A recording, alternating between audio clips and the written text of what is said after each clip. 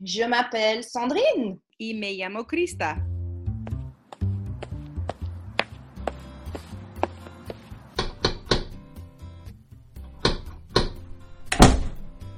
Hola. Salut. Lundi. Shinji. Lunes. Lunedy. Montag. All right, here we go.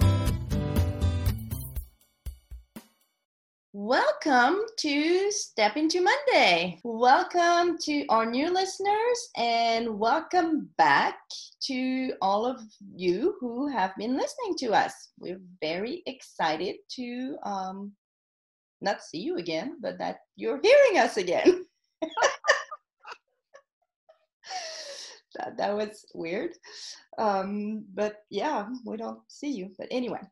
All right. So welcome to episode 10 of Step Into Monday. Last week, we discussed strategies to help our students read better in the target language so that they don't feel like they have to go to Google Translate to get a warped description of what's happening. So this week, let's talk about how do we assess their reading. I woke up, I don't know about you, but I guess I slept well because I woke up before my alarm went off.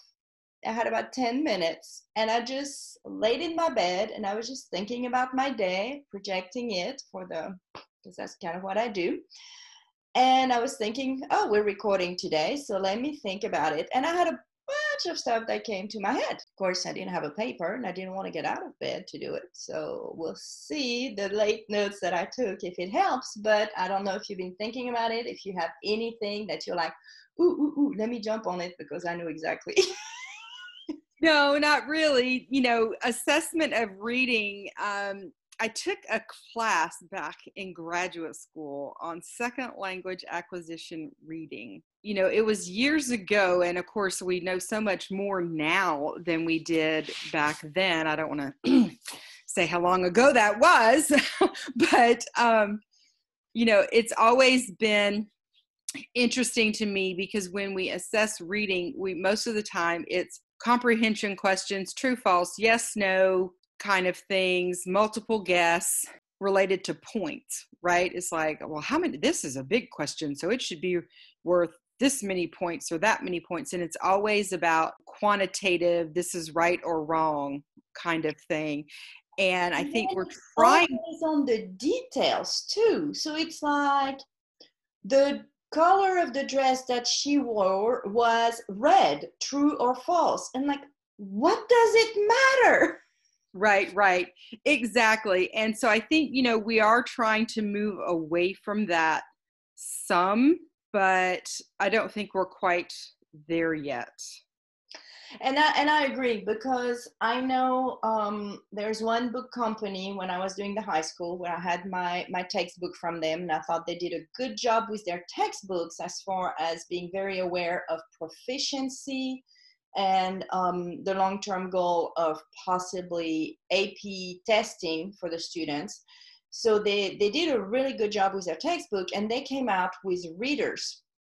Some of them are stories that existed and they just brought them down to the students' levels, so the Hunchback of Notre Dame in the French, and they might even have a Don Quixote version in the Spanish. They have all of the languages. And at the end of the chapters, they had some activities and such. And I was like, oh, that's exciting because you've done such a good job with the textbooks. Let's see what you've got going. And then their questions, they're fill in the blank, multiple choice, put in order. And to a point, it's good, but does it fully assess the student, right? Right. They take a wild stab at it, and then there's going to be a natural progression. We kept talking about background knowledge. Well, in those things, they activate their background knowledge too. Mm-hmm. So multiple choice, they know with the multiple choice, you look at it and you eliminate the answers that seem the most wrong, and then you can probably come to something that gets there. And the put in order, I do like a list of events and put them in order. Yeah. But I do think to fully test their knowledge, you need to have some that didn't happen in there. Mm-hmm. Not as a trick, but as a, okay, because otherwise it's just, okay, there is a normal progression of this. Mm-hmm. So by giving them a few extra ones, and you tell them up front, not all of them have happened in the story. You will recognize that not all of them have happened in the story. And then you ask them to put them in order, but you take the big events. You don't take the little one that had nothing to do with, he fixed himself a sandwich. Did it really matter in the story? Like, Right. unless he choked on his sandwich and that's why he had to go to the hospital, then maybe we would want to focus on it, but otherwise not. Yeah, but I think it's also important to say at the outset that with novice learners, you're assessing them in English. Yes. We talked a little bit about that last week, but it's worth repeating because so many people are hung up on target language. And I totally get that. I mean, I strive for 90% target language in the classroom, but when you are assessing comprehension, you've got to do it in their native language, which for us here in the U.S. would more than likely be English, in at least in the schools, right? That's really important because the students can always understand more than they can say, and I explain that to my students because I think some of them are shocked when they realize this is in English. What? And I tell them, it's just like a toddler. They can understand. You say, please go put that in the trash, and they can toddle over and put whatever it is in the trash because they understood. But when they come back, they're just going to go trash because that's all they're capable of saying at the time. They can't give you a whole sentence, but they understood exactly what you wanted. And our students are the same way. So we have to use English or the native language to do the assessment. Then when you start to get into the intermediate levels, you can start using more of the target language because they have more language skills and they're more able to produce what they're saying. Because at the novice level, if you ask them a question, all they have to do is say, okay, so that was te llamas, and over here, here's se llama, and they're just matching up words, and they might not even know what that means, but hey, they're similar, so that must be the answer. Right. And you don't know if they really knew what that meant. Right. And like we talked last week, they're going to lift and then they don't know where to stop. So that's where you end up with, you might look for this part of the sentence because that's what the answer is, but then you get the whole sentence because they don't know where to stop. They know, okay, I'm matching this and here we go. So that shows, that their understanding is not fully there. Mm-hmm. So definitely. So I think, hold on, I'm going to move to my closet. Okay, let's see. See your closet. It's so exciting. I know, right? Look how big it is, though. Oh, shut up, man. Just shut up. Okay. So back to IPAs. Yeah, let's get back to IPAs. So I do think the first activity that we have to evaluate, and that can be used just as a formative or a summative, is the IPAs, because you're giving them a text and then they're showing you what they're able to understand out of that. Right. So, and I've used it as a summative in class when I did, especially with the high school. I've done it some with my college classes, not quite as much. I always feel like when I do those in class that I'm not doing anything because they're doing the work. Right. I don't know. Have you used them that way in your classroom? Yes, and you just kind of like, well, I'm not doing anything. They're all, kind of weird. It is weird, right? Because we're always on. We're always like, oh, let me see that. Let me see that. So I'll usually kind of circulate through them and talk with the various groups and whatnot. But yeah, it always feels weird, and I don't know why. It really does. But, you know, that the thing about evaluating reading, that's kind of why I like the IPA format, you know, the integrated performance assessment, is because it does focus. There's a whole section on supporting details. And like you were saying, I mean, some of them are, you know, put these in order or pick which ones the article discusses. And it does include some that it doesn't discuss. Yes. Right. So it does have a section on the supporting details, but it also has, I love just the question of, write in English in your own words, what is the main idea of this article or this text or this whatever. And I think that's really important. Yeah. And it helps with the learning in context. That's where I like to use it and where I've pulled it back. And I'll admit I swiped that from Madame Shepherd's website, where she has one. It's on the family. And it links back to a little book that you print that describes somebody's family, and it's talking about it and all of that. And so you give that to them and they've never seen it. And then they're going through it and figuring out, oh, maman is mother and papa is father. And just kind of those little details which introduce them to the vocabulary. And I do like that because then they're seeing it in context. And there is a whole story around it, no matter how simple it is. And it's not just giving them a laundry list of laundry with the pictures where they're seeing it. Then you can take from that and put it further, because you could ask them, read this. And as a follow-up on that one, you could ask them, hey, make a family tree. And that will show their full understanding of it. Who is who into that family? What are the relationships? So that's a good way to do that. I do like that one because it has a lot. And then when you're doing it as a summative, I know that's something we were talking about earlier. With the summative, what I've liked, what I've seen people do, and I've pulled some from various places to inspire myself into what they have, and then I change my own questions or I'll adapt, is not necessarily a rubric, but it's more of a, what's the word I'm looking for? A scale, I guess that's what it would be.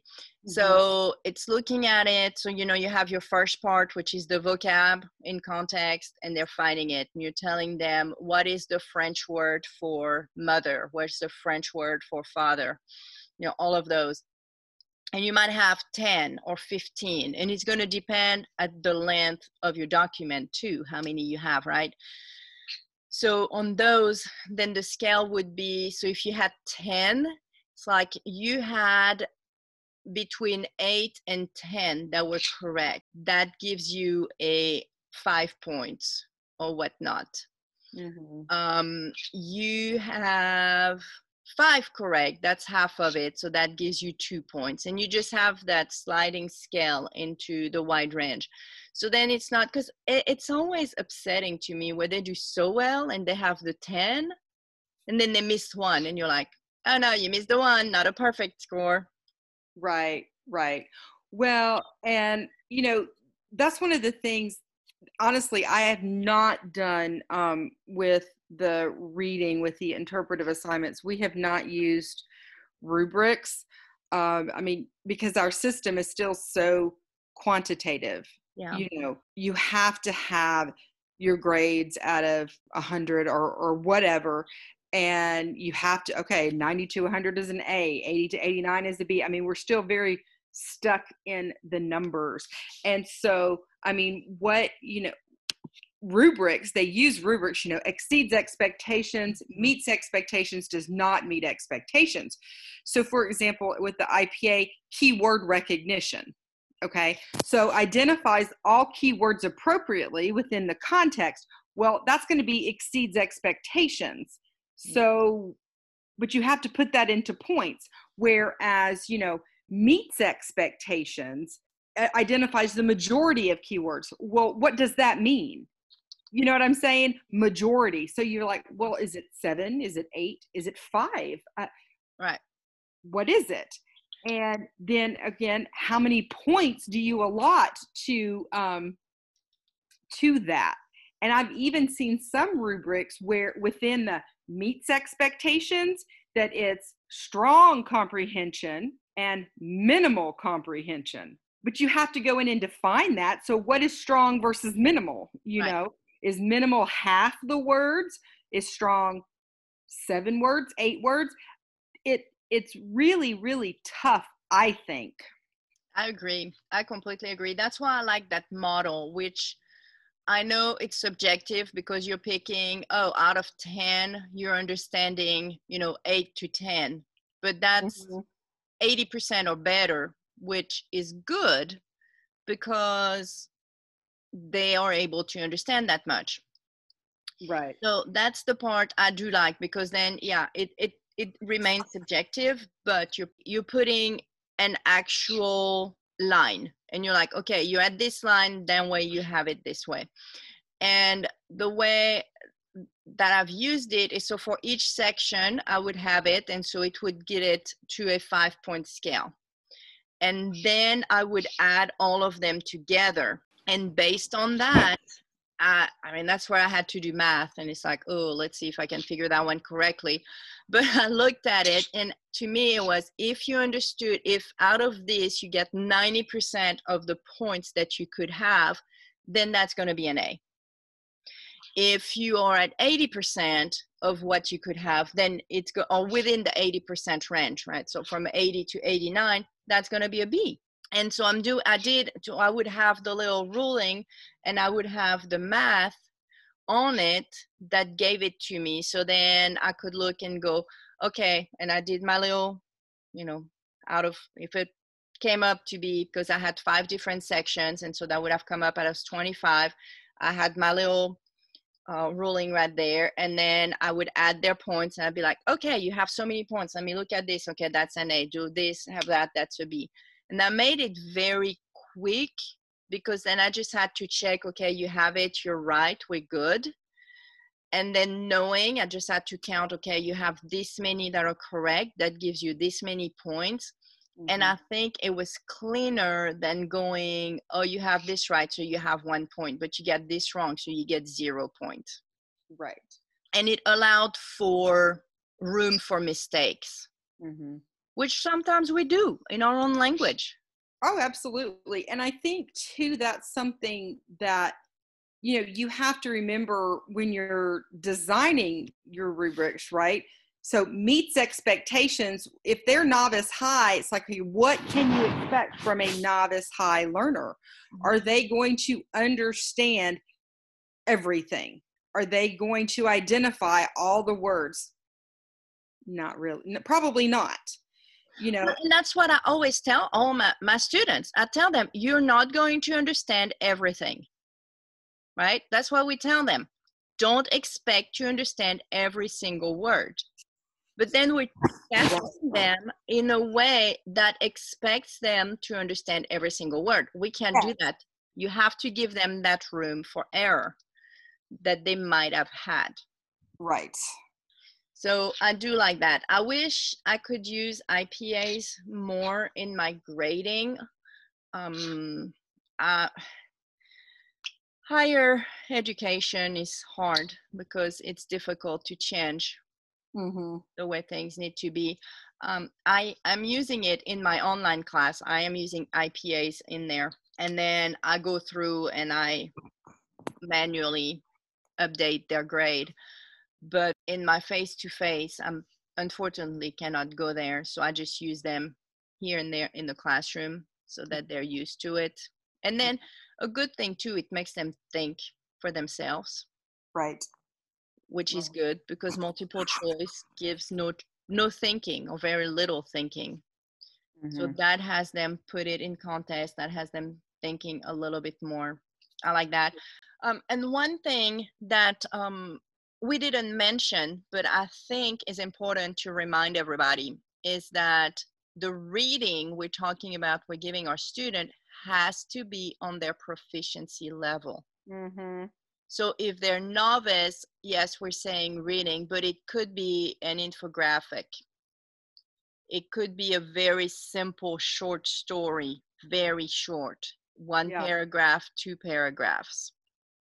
That's what it could be. Proficiency level or an I+1. Sometimes I do, and I tell my student that often. I said, I come back down. I have a seesaw kind of approach where I'll push them on something and I can tell they're getting so uncomfortable, but before they get discouraged, I bring it back down to their level and then bring it back up to push them a little bit more. Mm-hmm. And I had one student recently who commented and said, I feel I progressed so much this semester because you push us. Mm-hmm. But the reading cannot be that it is so high that they cannot comprehend it.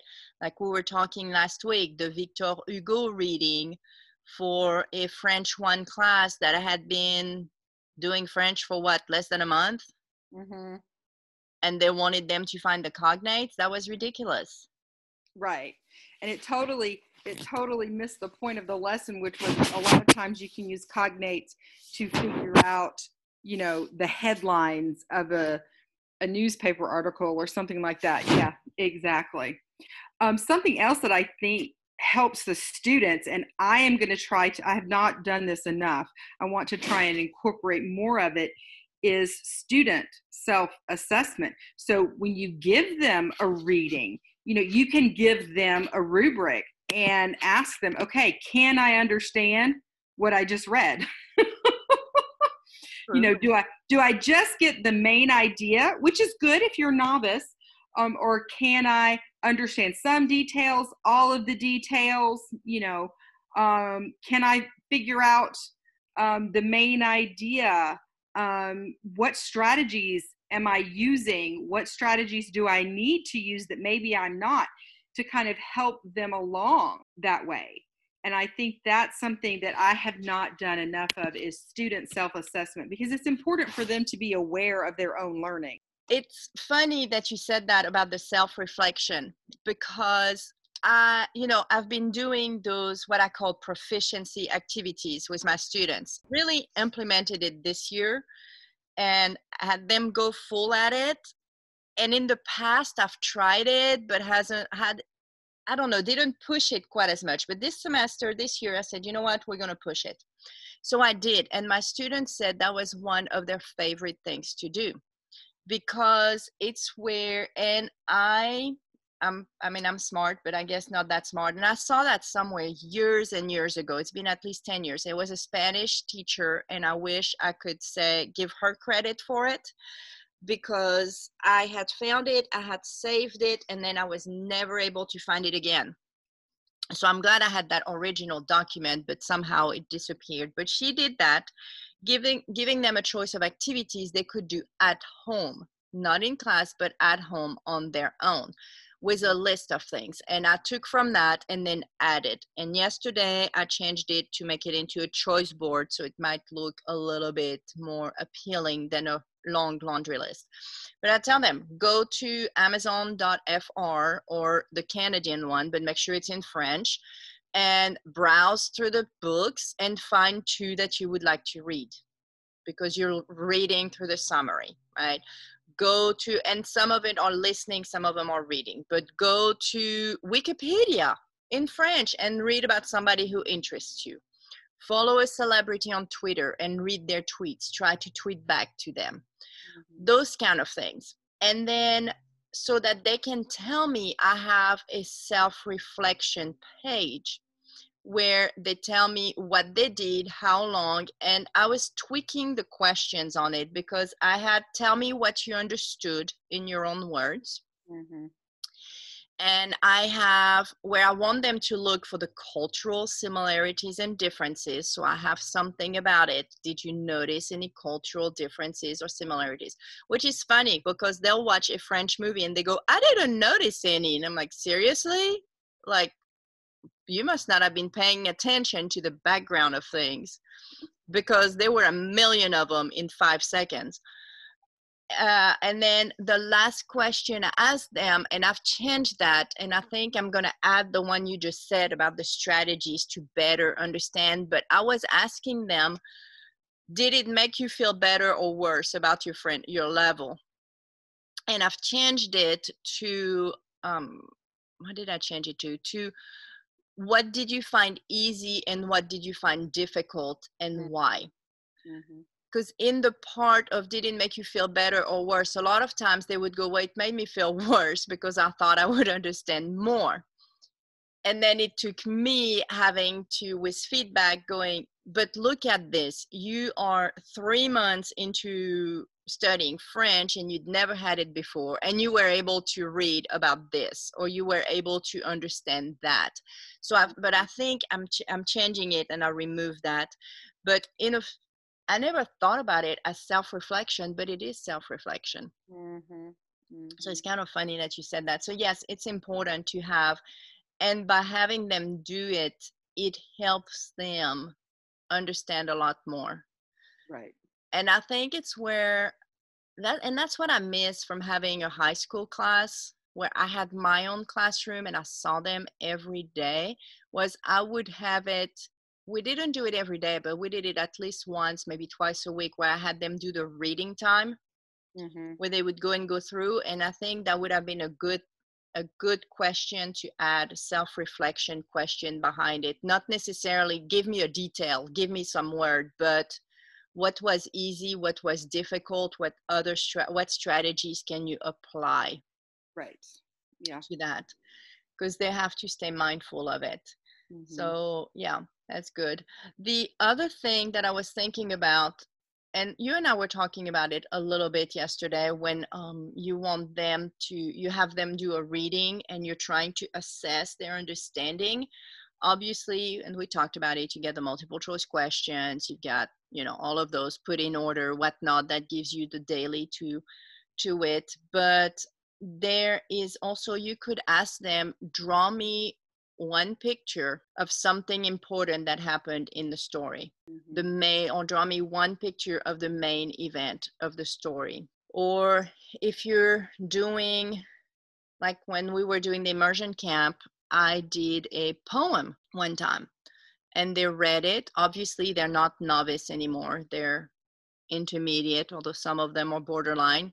And we read it and I brought whiteboards and I told them, I said, draw me a picture of the mental image you have after reading that poem, that it's living with you. And it was interesting to see, because then you can tell where the understanding was, because it was fairly difficult. It had to do with war, and I can't remember why. That's not typically what we would pick, but it had to do with that. And it had something about a tree. It's been 4 or 5 years now, so I kind of forgot. But they all drew something about that tree. And so what it told me is that they understood that part, but the rest that was talking about war, they didn't. Yeah, probably so. So that's a good way to check on their understanding. Draw me one picture of something important. Draw me one picture that represents this story. Right. And based on that, okay, they understood this, but they completely missed that. Right. Well, sitting here thinking about the grading aspect of it, and one of the drawbacks, as you and I both know, is that IPAs take a long time to grade because you've got the interpersonal conversations, you've got the presentational, either spoken, presentation or writing or whatever.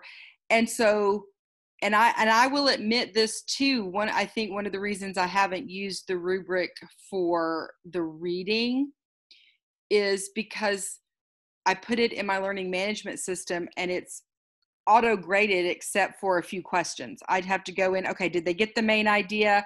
And read their cultural perspectives, Right. The rest of it could just kind of be auto graded there in terms of points. And I think, because sometimes you have to do what you have to do to survive.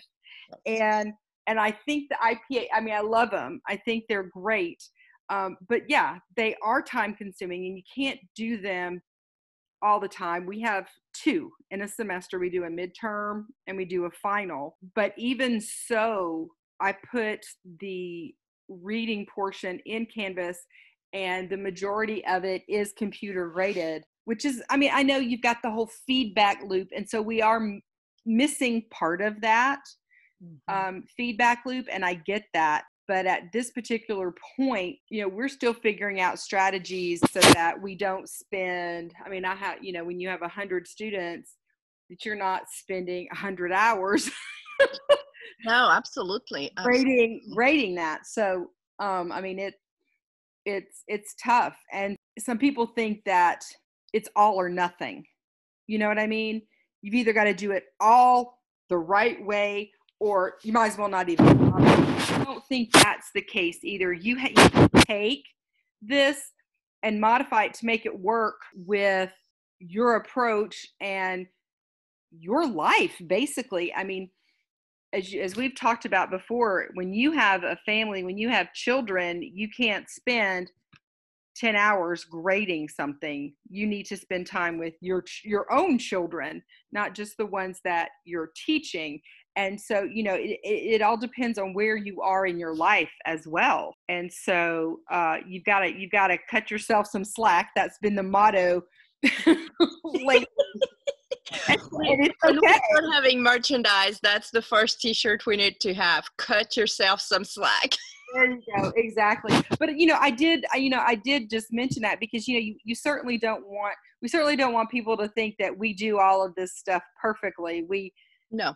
I mean, we are still struggling with so much of this, and we're figuring out what works and what doesn't work. And sometimes you think something is just going to work so great, and you're like, wow, that was horrible.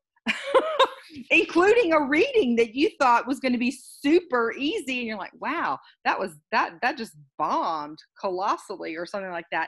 And so, yeah, you have to take all of this and make it work with you and your teaching style and your department, your colleagues, and see if you can get it to work the best that you can. I mean, teaching, I feel like a lot of times you're throwing things to the wall and seeing what sticks. Yeah. And then you're repeating the experiment, and it might have worked in one day, and then you're doing the exact same thing. You're like, okay, I had this and it stuck, so I'm going to keep using it, and then it doesn't. Well, and sometimes, you know, it depends on the dynamic of the class as well, because I remember one semester it was mind-boggling because I had 2 back-to-back 101 classes, one at 9 and one at 10. You know, so I had my plan. I did the exact same things. Well, when my student evaluations came out, my 10 o'clock class was super duper high, and my 9 o'clock class was middle of the road. And I'm like, but I did the same things. You did, but you didn't. Yeah. Because I actually had that conversation with Isabel. So when I was at UA, my program coordinator, Isabel Dravolo, and I had same thing. I had same level back to back, and we had that conversation. She said, but the difference from 1 to 2 is like from child 1 to child 2. You know, right. 1, you're trying to figure it out. So you might think you're doing the same stuff, and the activity, the basis is the same, but depending on the reaction from class 1, you're adjusting just ever so slightly for class 2. And so first 1 is the trial, first 2 is already perfected a little bit. Well, yes, and I do agree with that, but some of it is the student dynamic as well. Some of it is too, and I've had the case where the first class was better than the second class. Exactly, and so the only reason I say that is because there were so many absences in the 9 o'clock class. The students didn't bother to show up, you know, and I had these 2 girls who really pushed the limit because the syllabus said more than 10 minutes late would count as an absence. They showed up at 9 minutes into the class every day. That's why at one point in my syllabus, I had 3 tardies equal 1 absence. I know, but I hate it. And I thought about that, but I just thought, they're supposed to be in college. No, I know, but I had that. And I had one student who was repeatedly late, just like you're talking about. So one day I emailed him and I said, you need to come and talk to me. So he and I sat down and I said, have you read through the syllabus? Are you aware that 3 absence is 1 tardy? Because we have 4 classes a week and you are late at every single one. And that means if I total all this up, you have so many absences, not counting the days when you actually didn't show up. So what gives? Is there any particular reason that you are late? And so he told me, he said, well, I can't park, whatever. I can't remember. There was something with parking because UA parking is ridiculous. Well, UAB is just about as ridiculous.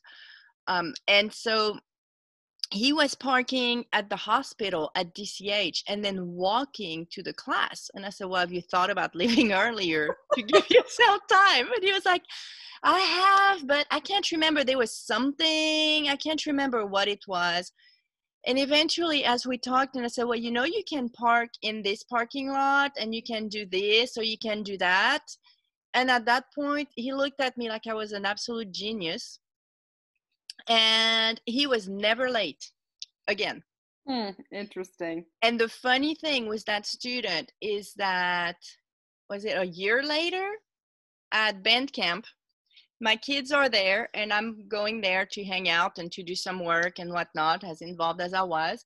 And here I see him walk in the door and he looked at me and I said, what are you doing here? And he was helping because he was a music major and would tell the kids that I was his absolute favorite professor. And I mean, he told all of them that I was a superstar because this, and he told me, you took the time to talk to me and set me back on the straight path. Mm-hmm. Well, and that's interesting because I've seen so much now with all of the remote teaching and everything on Twitter. They're like, what's the most important thing you've learned? That relationships with students and taking the time with students to talk about something other than language learning. Yes. Is really what the most important aspect is. And it's definitely that way. I just wanted to make sure that I pointed out that, yeah, we don't do, we try our best to do what we say we do, but I mean, sometimes life gets in the way and you're treading water going, oh, this is going to end eventually, right? That's my fall semester. And I told my students, I was upfront to them from the get-go. Semester started and I said, look, guys, typically I am very prepared. This semester I'm not. I had a death in the family. I had to go back to France. I was gone for 2 weeks. I came back. I had orientation because I'm brand new here. So I don't know the college any better than you do. Some of you actually know it way better than I do because you've had a year under your belt and I don't. And I said, so we're going to figure it out together. I do know how to teach, but I'm sorry, you're not going to have everything up front like you might otherwise get. And throughout the semester, we had that conversation. When something happened, they would ask me and I said, I am so sorry. I dropped the ball on this end and so they saw the human factor, but they were right there with me because what we were doing, that was productive. But they knew some days I wasn't feeling it. Some days they weren't feeling it. And I walked out of those classes going, well, I could have done a way better job. Right. And I hate that I didn't, but they got the best that I could give them. At that particular time, exactly. And I think, time. Well, but I think students relate to that. Sometimes I think they need to see that, we are humans with lives as well. Yes. That we're not just this bitmoji, if you will, in the classroom and we stay there 24/7. Absolutely. Absolutely. And then seeing them by being more human, then they can become more human for us too, because that's where you see, well, what's going on in your life? Mm-hmm. What's happening? Oh, you had a concussion. How are you doing today? Taking that moment Mhm. And I've read that somewhere, and I think it might be in the book Teaching for Long-Term Memorization, where they talk about it, the greeting the students as they walk in the classroom Right. and talking to them, noticing something. Because there is a fine line, going, oh, I like your hair today, or oh, I like what you're wearing, because it can become borderline creepy depending what you're talking about. Right. Because they could feel like, you're really always talking about my hair, like, are you so obsessed with it? But just noticing the difference. And I've had times I'm like, oh, you cut your hair, they go, yeah, 2 weeks ago. I'm like, sorry. Right. Like, Right. what, did you have it different or something? Just to see that you're noticing, or just having, and you don't have to do all of them every single day, Mhm. but having that little moment. And college teaching is a little bit more difficult because they're in the classroom a lot of times before you are. Right. So you're walking in there, but just talking with them for a minute. And I don't do it in the target language, I do it in English, Right. because they're uncomfortable with it. If you're putting it, then it's like, oh my gosh, here I'm on, ready to go. So we'll have that little bit to put them at ease Well, in. yeah, I think it depends on the level, like especially with the lower level, but like at the intermediate level, a lot of times I'll just talk with them beforehand in Spanish, but simple things. How are you? Yes. How was your weekend? Whatever, Mhm. basic things, but definitely, yeah, you need to establish that relationship. And I think something else too, about getting back to reading, which was our topic, in terms of assessment, there's sometimes I think modeling is super important too. I'm working on lessons right now to teach them to be better at guessing meaning and context, Mhm. and to know when they need to use the dictionary to figure out a word. And so you might go through this process with them. And so sometimes I'll take an article that I haven't read either, and I say, let's read this together. It's like, I am not sure about this word. Let's look at this and this and this. And you say, it still doesn't make any sense. So then you model and you go to wordreference.com and, oh, now that makes more sense.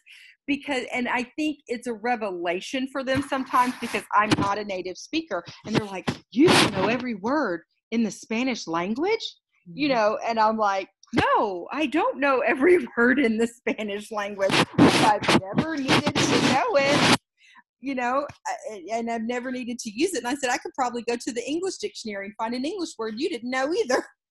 And you're a native speaker. Well, and that happens to me in French, because language evolves. So you have new words, Mm-hmm. and they see that. And I'll tell them sometimes, like, my favorite new French word is réseautage, which is basically networking. Yeah. But the first time I saw it in an article, and I kind of stopped and I was like, and I told my students that, and I actually did that. And I said, I looked at this and I said, what is that? And I looked and I broke it down into what I knew of the word, and I looked into the context and then Because said, a oh, réseau is a network. réseau, yeah. Yeah. Okay. Yeah, réseau is a network. And so they made it into that, réseautage. And I thought, okay, rather than go to the English, that was pretty clever. Maybe it existed and I just didn't know it. Yeah. But yeah, definitely modeling that. And one thing I do with them when they encounter a word they don't know, if it's something tangible, because obviously like réseautage, you could not do that. But I go to google.fr and look up pictures. Mm-hmm. And so I've done that. They might not know, and they encounter something and they go, oh, what is that? And I'll be like, oh, you don't know that? Well, let me show you. So I'll try to explain it first, and they still kind of look at me like, okay. And then I might try to act it out, and they go, okay. Mm-hmm. And I've had times where I've drawn it, which I'm Picasso, so, it doesn't look like anything, and they laugh at me greatly. Yeah. So then we'll go, and other times it's like, we don't have time with it. So I'll just jump into it and I will put it so then they have the picture. Mm-hmm. And they go, oh, that's what it is. So they don't have to go to the translation Right. to help them a little bit. Right. with it Absolutely. into a reading. We do that a good bit because it's good practice, and then they see it, and that's a modeling of sort as well because they're seeing it done. But I think another way to assess reading, and obviously we have our shorter readings and we have our longer readings, right?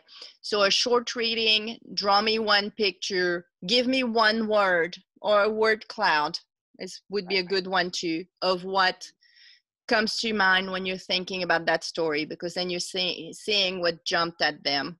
Right. Right. You can ask them, draw me or write a description of one character, draw me what that character looks like. One thing that I liked that, because when we were brainstorming yesterday for things for my students was pick a character and create an Instagram page. I thought that was great. Do an Instagram or Facebook or, whatever page, and how, for your favorite character. I think that is super cool as well. Yes, because the favorite character might not be the main one. That's true. Absolutely. That works in longer readings, that you probably couldn't do that with a short story. Right, right. But I like that you're adding that in your course where they're having that book that they're reading throughout the semester. Mm-hmm. And as they become more advanced, one thing that I've really enjoyed, and it came out really, it was just, I don't know. It was one of those moments I was inspired and went with it, but was what I call the social media project. Yes, I was going to bring that up if you didn't.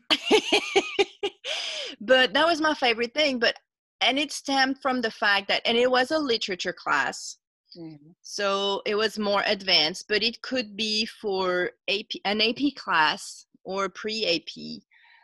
It could even be done with a lower level as an intermediate if they're reading a longer work, so throughout a semester or throughout a year. And I got to thinking, because the period I had to teach was 1600, and I thought, how are they ever gonna understand that? Because culturally it's very different. You're talking about a different country and a different time period. That's very different. But as I kept reading it, I thought, well, isn't it what Snapchat is? They're passing secret notes. That's exactly what Snapchat was supposed to be. I mean, now you can save the messages so you can go back to it, but if you don't know to do that, your messages, they're open, they're gone. Right. Those pictures, you open them, they're gone. So I thought that's kind of the idea of it. So how can we relate it back to this for them to see it? And by putting the reading and having them put it into a social media form, it helps. And it helps me see what they understood.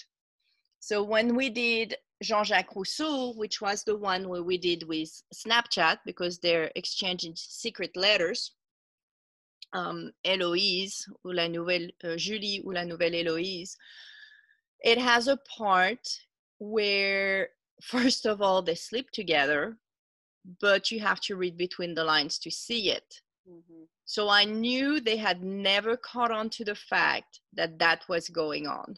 Right. Because with what they were putting out there, the messages they were putting out there, it never once mentioned it. So I knew that. And then she has a miscarriage. Again, you have to read between the lines. And I knew they had completely missed that, which was fairly important for the whole story.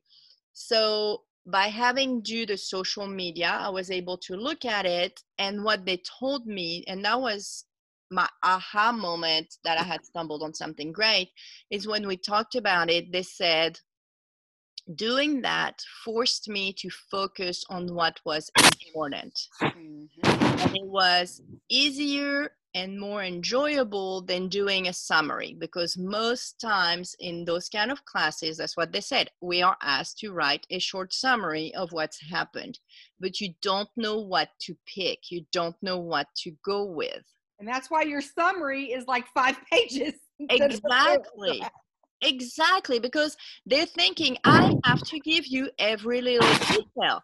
You know, it's not just he went to town and then he went and did that. No, they go, well, he went to town and he went to the grocery shop and went to the bakery and he went there. And it's detailed, but they're not seeing it. Yeah. So they said it helped them to step away from the text and think of what was important. And some of those texts, if you put them in that context, it works super well. Some of them, I know when we did La Princesse de Clèves, to me was Twitter. Get on your soapbox and scream out to the world what you're doing. Mm-hmm. It's not, I mean, you can have some communication with Twitter, but it's not what it's exactly there for. It's more, listen to me, watch me, let me build my thing. Yeah. I mean, that's the way I see Twitter. And that one, to me, that's what it was. Life at the surrounding the court, the royal court.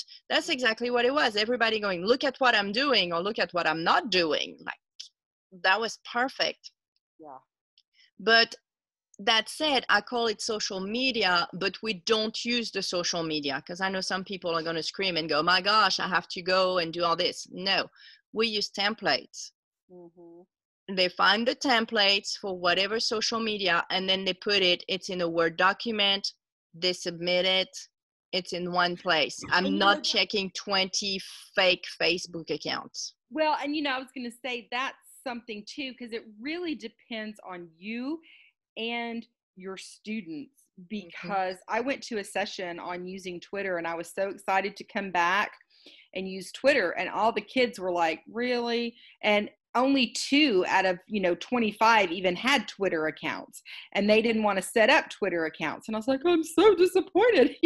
But so then what you do is, you give them templates and they can just write out their tweets. Exactly. Absolutely. Because it's really just going to depend on the students. Exactly.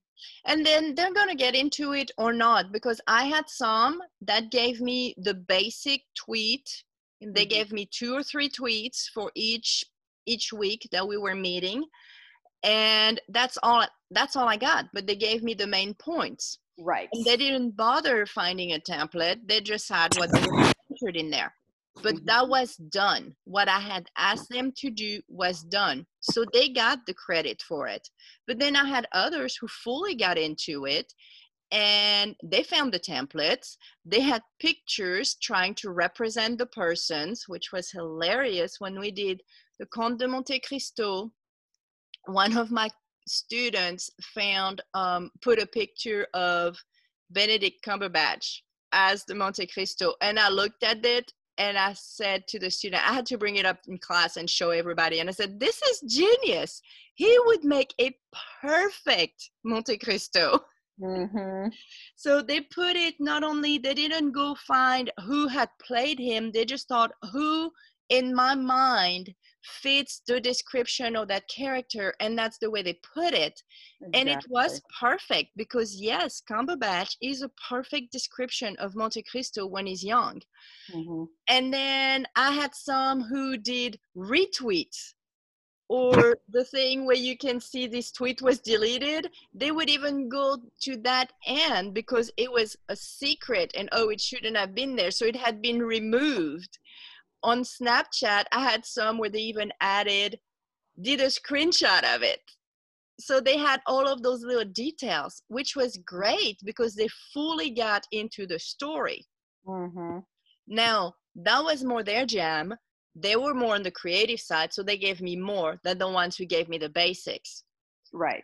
But that's one where I didn't put a rubric on. It was for me to see where they were going with that. It was more of the formative type assessment. Yes. And yes, comprehension over the long haul. Absolutely. Right.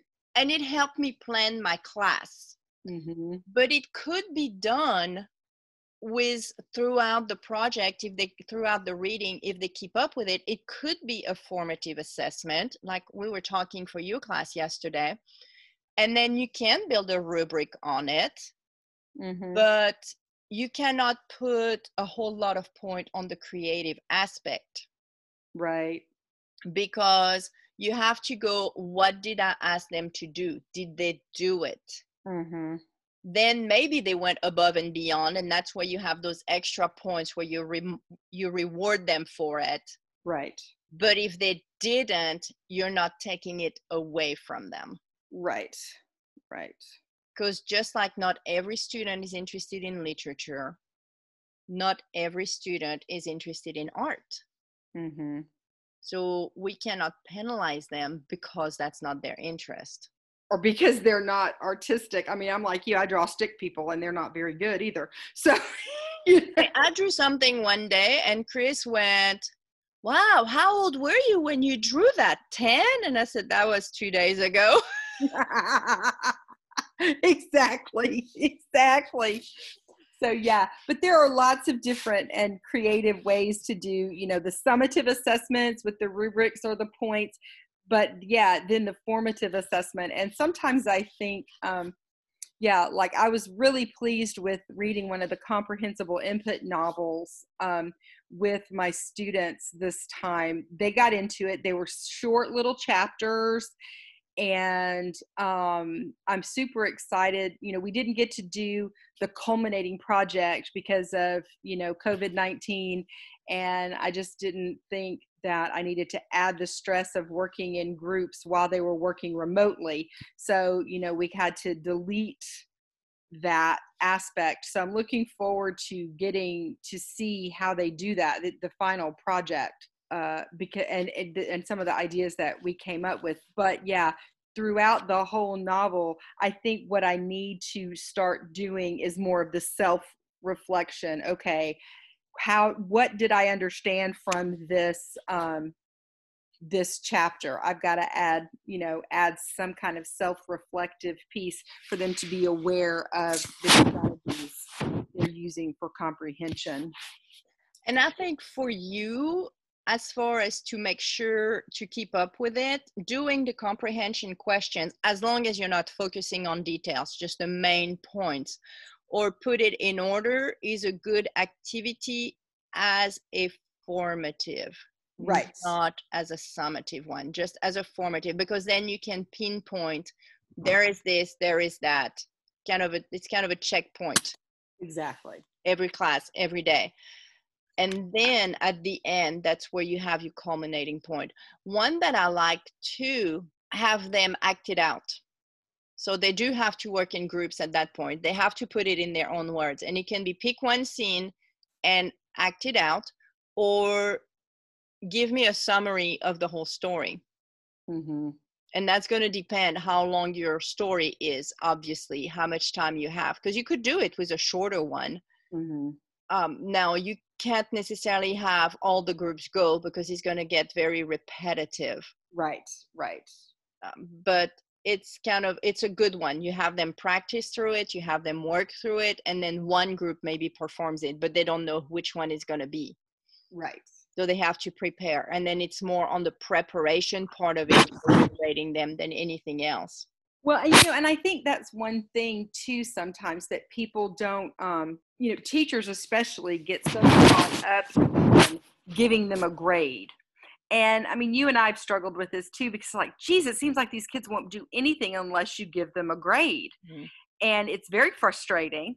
But that's, to me, where the whole credit, no credit thing comes in a lot of times, because it's like, especially reading a chapter and then illustrating something. I mean, I'm like, okay, I think they got it, and just give them credit for doing it. I don't need to sit there and analyze, oh, I think they got this wrong, and I think they got that wrong. And right. They read and they got something out of it. And I think that sometimes we get caught up. And I'm not saying we don't need to correct misunderstandings. That's not what I'm saying at all. But did they get the overall idea? And that eases the burden of the grading too, if you will just do credit, no credit, because sometimes the process is more important. Yes, definitely. And the students get a boost of confidence. And the students told me on certain things, they'll be like, well, I think that the actual process of doing it and really thinking about it, that's what helped me more than, your feedback. I'm like, okay, great. Thanks. Appreciate that. But no, that really struck home. And I thought, thought, well, then why am I spending all these hours when some of them are not even looking at it on something like that, you know? And so there's nothing wrong with credit, no credit on certain things when you're more concerned about the process.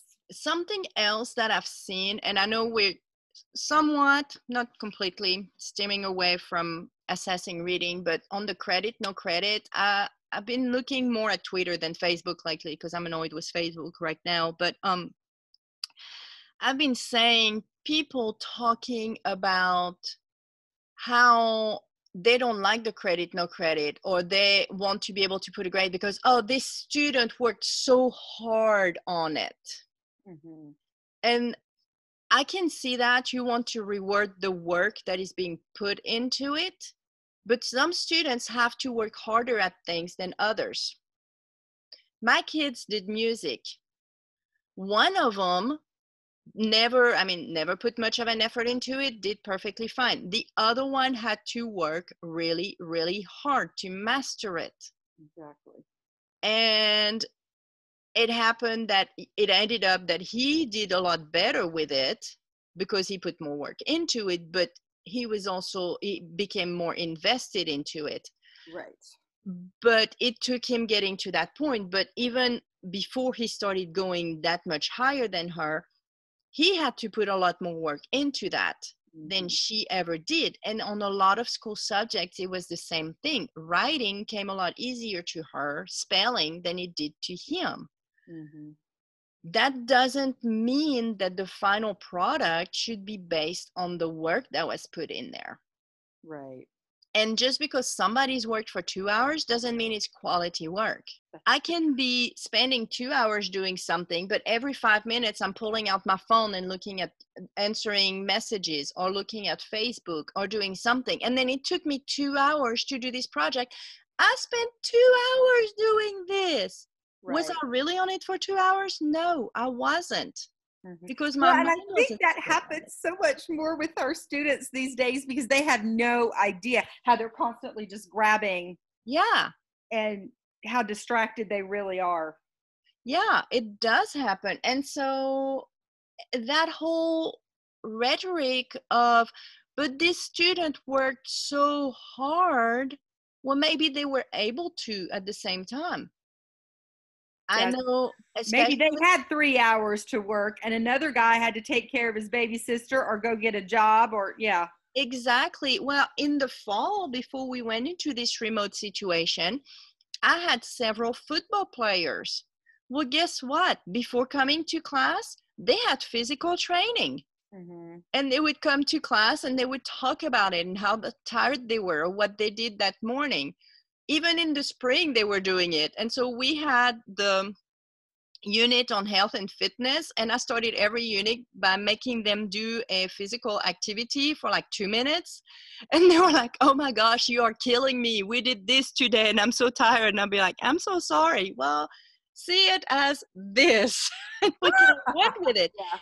But the fact is, they were getting up super early and they had to go work out. They had their classes. They had training in the afternoon. It was physical. They were tired. And yes, some of my students who ended up doing better and raising their level a bit higher, they didn't have that. So they had those hours to work on it. So sure, the end result, their proficiency level went higher than my football players, but it was not an even choice that they had. They couldn't put that much work into it. And had they had the choice, maybe they would, maybe they wouldn't. But it doesn't matter, you know, and maybe I'm more productive than you are. So I'm going to get something done in 5 minutes because I'm super productive, but you're a little bit slower at it. So it's going to take you 10. Right. Or I'm better at using the technology so I can get it done faster. So that's not a reflection on it. And that whole, oh, they worked so hard, I think it's kind of a moot point, but we're so tied to those points that it's hard to let go of it. Yes, that's true. But on the readings, especially on the readings, credit, no credit, as you're going through is perfectly acceptable. And it boosts their self-esteem. It boosts their confidence. That's exactly. I mean, I gave them a survey at the end, just asking, did you think the book was too hard? Was it too easy? Was it boring? I wanted their feedback to know if we should continue it. And most all of them said that the book was easy to understand. Some of them actually said it was a little bit repetitive. He said, they said, of course, we understand it's, a low level novel. But overwhelmingly, they were all like, wow, I cannot believe I read a whole book in Spanish. I mean, they just felt so excited and pumped that they were able to accomplish something like that. Because let's face it, especially here in the United States, how many people can say they read a book in another language? Very true. Very true. Did any of them comment on how easier it became as they went through? I don't know that they really said that. Some of them commented that they thought they didn't like the romance aspect, or, some of them said they would have preferred to have sat down and just read the whole book at once because they would forget what happened. The book would refer in like chapter 6 to something that happened in chapter 1, and you read chapter 1 so long ago you couldn't remember. Right. And so I was like, well, I mean, I guess I can see that in a way, but because I know in mine with their proficiency activities, especially the ones who repeat one, they will say, oh, and I've had some reading books, and they've said, at the beginning, they said, oh, it was so much harder. I felt like I really was understanding like 4 words out of the whole thing and guessing a whole lot, but it's becoming so much easier to do. Mm-hmm. That's one of the comments that I've seen multiple times out of my students, by the repetition of it, by doing it again, and then they also, of course, you fix the book that they read, but mine they pick. And so that was the other comment I had. It was so nice to be able to go and pick what they could read about. Mm-hmm. Because they could take what they were interested in and further their French learning. That might be something that would be interesting if I could find enough of the lower level novels and the students could choose. Maybe like have 5 books and say you guys can choose one of these 5. Yeah. The only issue with that, because you're going throughout the semester and you're going to have the formative right comprehension and all of that, yeah. is you're going to have multiple ones to do. Right. No. I know exactly what you're saying. That's absolutely true. But I was just thinking, it might be nice to give them choice, but that might just have to wait until the intermediate level. Yeah. Well, you could start with maybe 2 different ones. Yeah. True. Because we do have to be mindful of our audience. Right. Teach to the audience, right? Mm-hmm. That's one of the first advice we get. Teach to your audience. And I know when I was, this semester, I had a lot more men or males than I had females. Yeah. So some of the topics that I might have had in other classes that would have gone very well with those guys, it wasn't going to fly. Yeah. Well, and that's one of the things that sometimes it's tough, like with clothing, everybody's like, oh, do a fashion show. I'm like, the majority of guys I know are like, fashion shows, really? They couldn't care less.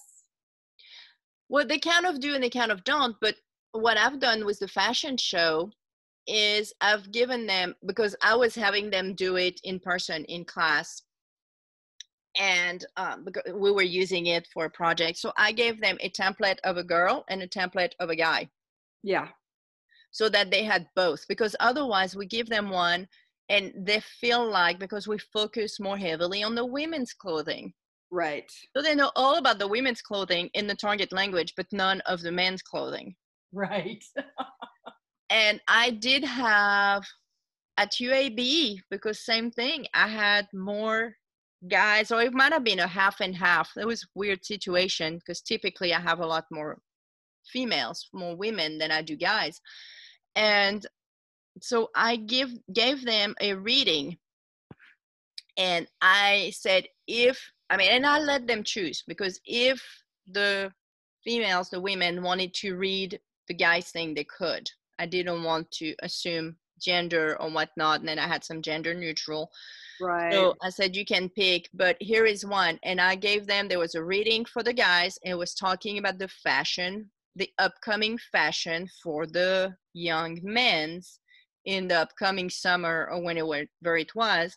And then the women's side was something similar, but was women. So it was targeted more toward one audience or the other. So that made the difference. So that's something you could look at, finding a book that would be more targeted to the male side of things and one more to the female side of things. Yeah, that's definitely true, because I remember, was it middle school, when the middle school chose to read Stargirl, and do you remember that? I don't know, but Benjamin talks about having to read The Fault in Our Stars. Yeah, The Fault in Our Stars, but then they also had to read Stargirl, and I'm like, Wesley, what middle school boy wants to read that book? I mean, yeah, hello. It was not good. No, definitely. But we think more on one side than the other. So sometimes having that choice is not a bad thing. Of course, the danger is a book geared toward more masculine side is going to be all about sports. And I have a child who doesn't really enjoy reading about sports. Well, not necessarily. I mean, it could be science fiction. I mean, there's other things. Yeah. There's a lot, but I mean, I guess that's why choice is so good, because yes. Emma absolutely loves science fiction stuff. Right. So. Yeah.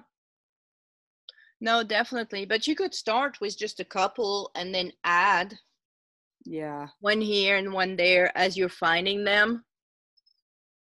And then, I mean, it's always good to mix them up. So you could have one book one semester, another one on another semester. And then their tastes change. So every once in a while, we have to revise what we've got anyway. So if you have a choice, then it makes it a little bit easier. If you have to pull one out, because then you're still left with other choices. Right. So in the front end, a little bit more work. Definitely. Which the way we're teaching now, not doing grammar translation, it is more work on the front end. Mm-hmm.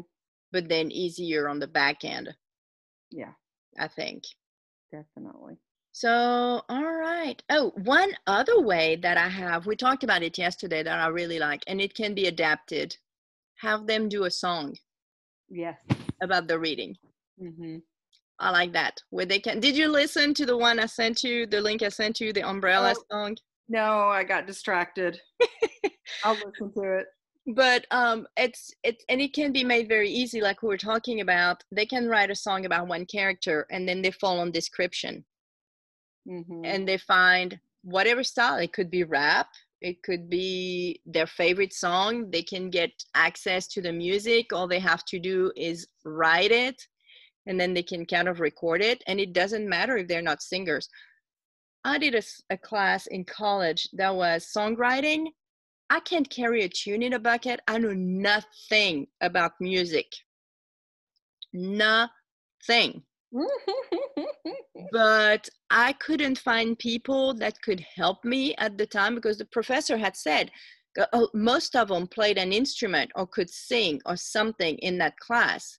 Mm-hmm. But they were working together. It was individual projects, but we could help one another. And so they were helping other people, and I couldn't find anybody to really help me. And finally I said, you know what? I have GarageBand. It has some music into that. I can put it together and do something. I made my own music. I created my lyrics. I recorded them to it, and it worked just fine. Mm-hmm. Mm-hmm. So it's something you can give them. That would be fun if they wanted to do that. I mean, you could have them post it to Flipgrid or something, and absolutely their classmates can hear it and different things like that. Yeah. Yeah. Oh man, they could do a TikTok. They could do a TikTok. That would be hilarious. Create some dance that's representative of that. One thing that I've seen, I've always meant to do it, and I've never I've actually never done it, is have the students come up with a playlist for some of the characters.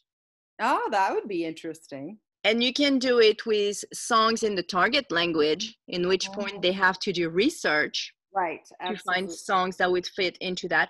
Or they could do songs that they know, that are English songs. And that could be fun to do. And then it could be, something. And then building from there, they could possibly do a TikTok or something. I don't know. Mm-hmm. Mm-hmm. Give those kids some creativity, especially on that end. They will meet it. Yeah. Yeah. They could make a TikTok of a different ending of the book or something. Yeah. That'd be fun. Mm-hmm. I like it. I like it. Cool. Yeah, they could. So there's lots and lots of different ways to evaluate reading and our students' comprehension without just being stuck with those fill in the blank for the one detail that they probably missed, or the multiple guess where they're just going to look back and lift off. Yeah. Exactly, the multiple guess where they're going to look back or lift off, or they're going to eliminate the choices that make absolutely no sense because they know it's there, they know how to work it, and it's not interesting to them. Right. I know I've seen recently something about crossword puzzles, have them create a crossword puzzle. I'm like, that's great, but how many of them do crossword puzzle in their regular lives? Yeah. They're not the generation of our parents. My parents did crossword puzzles. Oh, absolutely. But how many people in our generation, in our students' generation, still do it? So if they don't get excited about it, they're not going to want to do it. Right. Right. I hear you.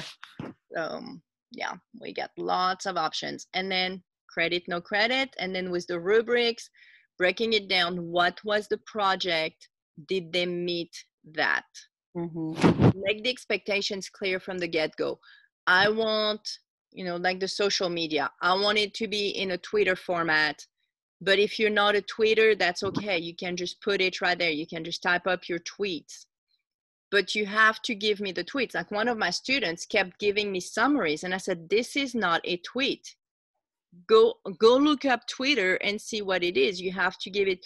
So it took her some time to understand what it was, and showing her time and time again what a tweet was, because she could not get behind that. I was getting a novel. It's like, no, that is not a tweet. So at that point, that was the grade. You did not meet that expectation because I got a novel, not 140 characters. Although I know they've gone up now, but still, that's kind of the idea. It's brief. That's what I have. You were clear. I could understand you. That's an important thing. Were you comprehensible? Right. That is an important thing. And then you have a little added points for the creativity, for the accuracy, to give them that little boost so that they're paying a little bit more attention to it. Yes. But it doesn't have to be broken down so hard on various things. And I like those rubrics of the meets the expectation, was below it, or was above it. And based on where you fall on that, we had a contract. Basically, that's what it is, a project. We had a contract, and based on all of this, you fulfilled 75% of your contract. Right. At that point, that's the grade you're going to get. Definitely. So that worked. All right. Well, I have no idea how long we've been chatting on this topic. I'm sure we could keep coming up with a bunch of other ideas. Right. I'm sure. But we'll see. I hope our audio was good, because otherwise we'll have to redo it. Yes, I know it. And we would love to hear from some of our listeners. You are welcome to drop us a line at stepintomondays@gmail.com to give us any feedback positive or negative, or if there's any topic that you would like to hear us talk about, just let us know. Definitely. We would love to hear from you. And then obviously you're listening to us, so you're on a platform. Hopefully you have clicked on the following button. If you are on Apple Podcast, if you would drop us some stars and a rating, that will help us rise in the ranks and be a little bit more visible, will help other people find us. Give us good stars, please. That's nice. If you don't have Apple products, you can find us on Anchor, Breaker, Google Podcast, Overcast, Pocket Cast, Radio Public, Spotify, Stitcher, and TuneIn. We are working on a website, which hopefully we can disclose very soon, that will have all of the links to all of those platforms, so you don't have to remember all of them. But for right now, you're just going to have to commit that to memory. And we will have a test on it, and it will not be multiple choice. Not just kidding. But yeah, so thank you for listening. And we will talk to you next week on a different topic. Adios. Au revoir.